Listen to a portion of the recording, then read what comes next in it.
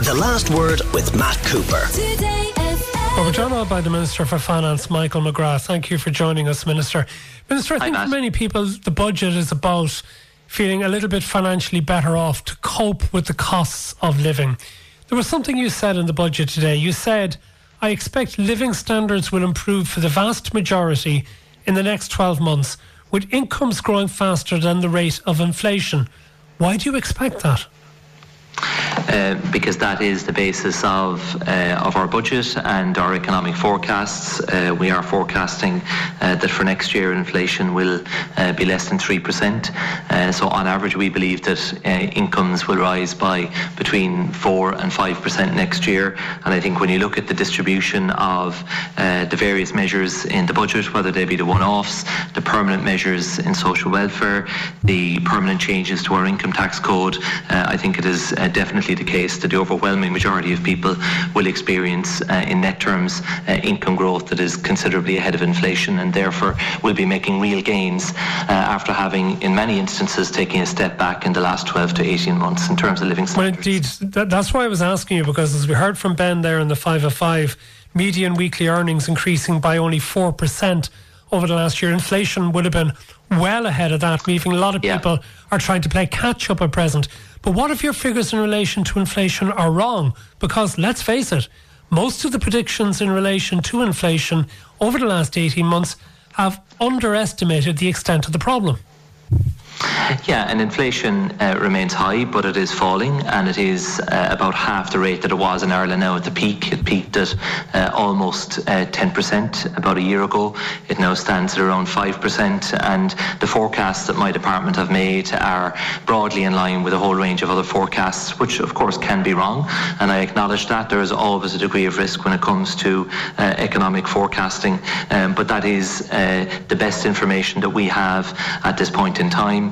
And we are seeing incomes rise now at a higher rate, and then where we can help to press down costs for families, as we have done in a whole range of areas in the last year or so, and we'll do more across next year, and then by reducing the burden of income tax, and when you combine that with electricity credits and with some of the additional payments that we've made through the social welfare system, that when you combine all of that, I am certain that the overwhelming majority will be better off next year.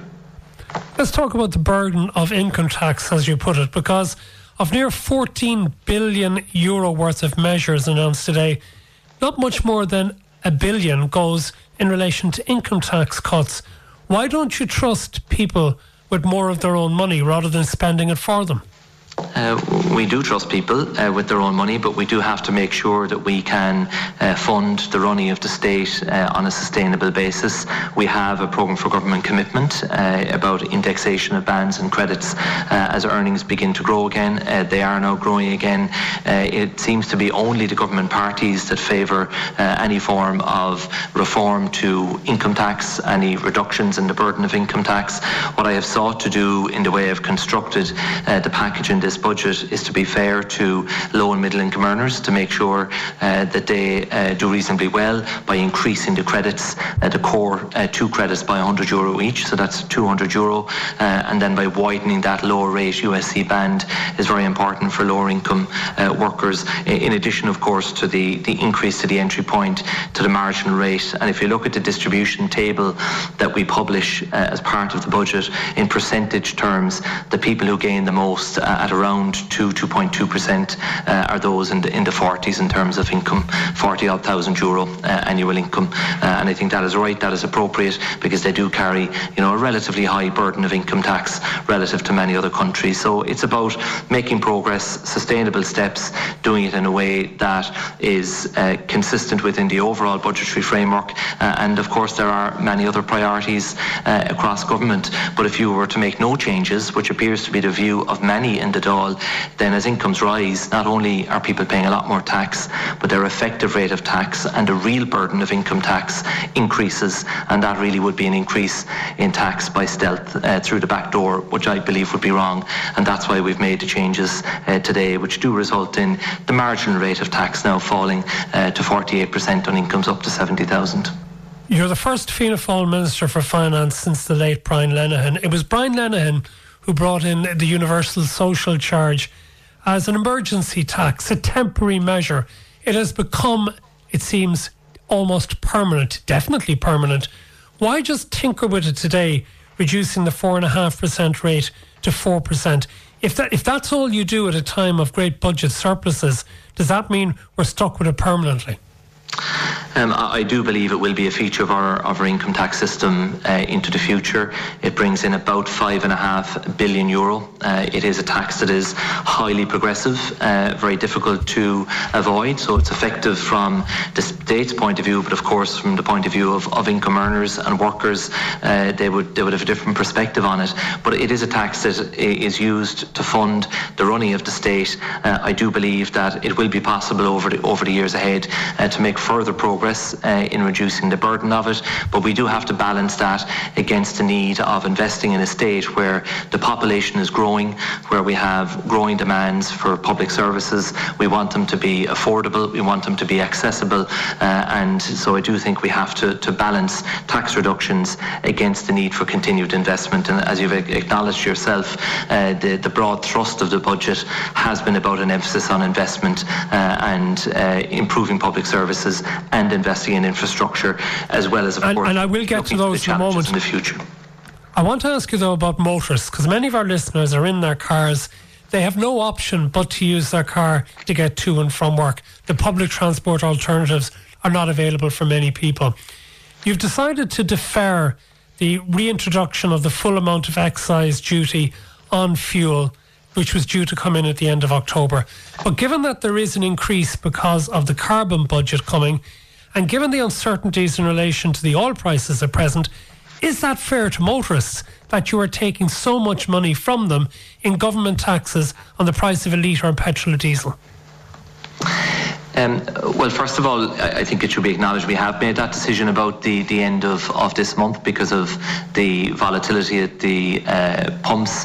We've seen the price of oil increase significantly in the markets. The dollar has strengthened, which has pushed up prices as well. So we are deferring that to April and August of next year. The carbon tax does proceed, and it proceeds because we've laid out a trajectory out to 2030 so that we can have long-term policy in place so that we can, over time, help to change behaviour. That's why I have extended the VRT relief on battery electric vehicles. It's why I have extended some of the changes I made to benefit in kind for people who drive company vehicles, whether it be an EV or a non-EV. And over time, we do need to make those changes, which I acknowledge is not affordable for many, but we use the carbon tax proceeds now to invest in anti-fuel poverty measures, to help people with retrofitting. We have a massive programme now of retrofitting, and also to help our farmers then in the green transition that they are currently working through. So it does provide us with a stable source of revenue to help us to bring about that structural shift in our economy towards decarbonisation, which over time is necessary. But the much larger increase was the one due at the end of October, and that is now not happening. Okay. Earlier this year, it was suggested that we were going to have a surplus of about €65 billion over a number of years and would have all sorts of options available to us as to how the money would be spent. Have you given up on that idea, 65 billion? What's the new target figure? Well, we've set out today in the budget documentation the forecasts out to 2026, and I would make the point that from the beginning of last year to the end of next year, we have surpluses of €25 billion that we are not spending, and that is why today I laid out a long-term plan, a Future Ireland fund to provide for the needs that are coming at us really quickly, as well as then having a fund that can sustain a high level of public capital investment even if we encounter a downturn or an economic shock over the years ahead. And that's really important because one of the consequences of the last crash was that public capital investment fell by about 60%. What I've laid out is a long-term plan that will involve making contributions at a level of 0.8% of GDP each year out to 2035, and assuming a rate of return that the NTMA have advised us is reasonable and achievable. We believe that can grow to a fund of €100 billion by the middle of the next decade. That will earn an annual return then, which can be used as part of the budgetary process and will offset some of the cost increases that are coming our way really quickly. So but why not use the money money now to put it into additional housing, additional hospitals, nursing homes, wind farms, the electricity grid? Are there not investments that are required in the next 3 to 5 years rather than putting money aside and then maybe spending it in more than a decade's time? But I would argue that we are doing that. We will have a public capital programme next year of around €13 billion, and we have made a conscious decision that some of the windfall corporate tax receipts are going to be used in the next 3 years to enhance our public capital programme, to build more homes, more schools, invest in healthcare, renewable energy, all of the things that you touched on. So I do think we need a balance. Yes, we can spend some of the surpluses on capital. We can't use volatile corporate tax receipts to fund permanent expenditure measures, because if the receipts do reduce in time, we're left with a gap. So it's a combination of spending more on capital, but also making provision for costs that are coming really, really quickly our way in the coming years. Just a couple of ones to finish up. You announced a new bank levy, but no details of it. You said you hope to get about €200 million from our banks. Why so little when they're making, between them, more than €5 billion in profits? Well, this is a matter of judgment that has to be exercised. The corresponding figure in the current year is €87 million. So the bank levy has been more than doubled for next year. As against that, the state holds shares that are currently worth in excess of €5 billion in the banks. We also collect and benefit from dividends that are being paid by AIB in particular, and we expect in the future there will be dividends from permanent TSB. We have stood over the continuation of the deferred tax assets to carrying forward of losses, but I do think a more than doubling of the bank levy is appropriate in the circumstances, particularly given the very high level of profitability that they are enjoying now because of the interest rate environment. But they are avoiding effectively corporation tax, aren't they, because of all the historical losses? And this €200 million wouldn't come anywhere near the corporation tax that would be levied if they weren't using those losses. They do have losses forward, that is correct, and that is a well-established part of our corporate tax system, that losses from one year can be carried forward into the future. Of course, in the case of our banking system, the backdrop is exceptional. The scale of losses that were crystallised at the time of the financial crisis. But this is a significant contribution which will be made next year, and there will be the continuation of a banking levy into the future, certainly until we reach a point in time where those deferred tax assets have been exhausted. But I do have to consider the wider consequences, because increasing it dramatically further beyond that would not be entirely to the benefit of the state. There would be a consequence in other areas where the state benefits from its relationship with the banks. One brief final one. You've put an extra 75 cent on the price of 20 cigarettes, but then it turns out that there isn't any tax as such on e-cigarettes and vapes at present. Why not? Why are you waiting a year to see what the EU does? Couldn't you put in an interim tax even now on those products?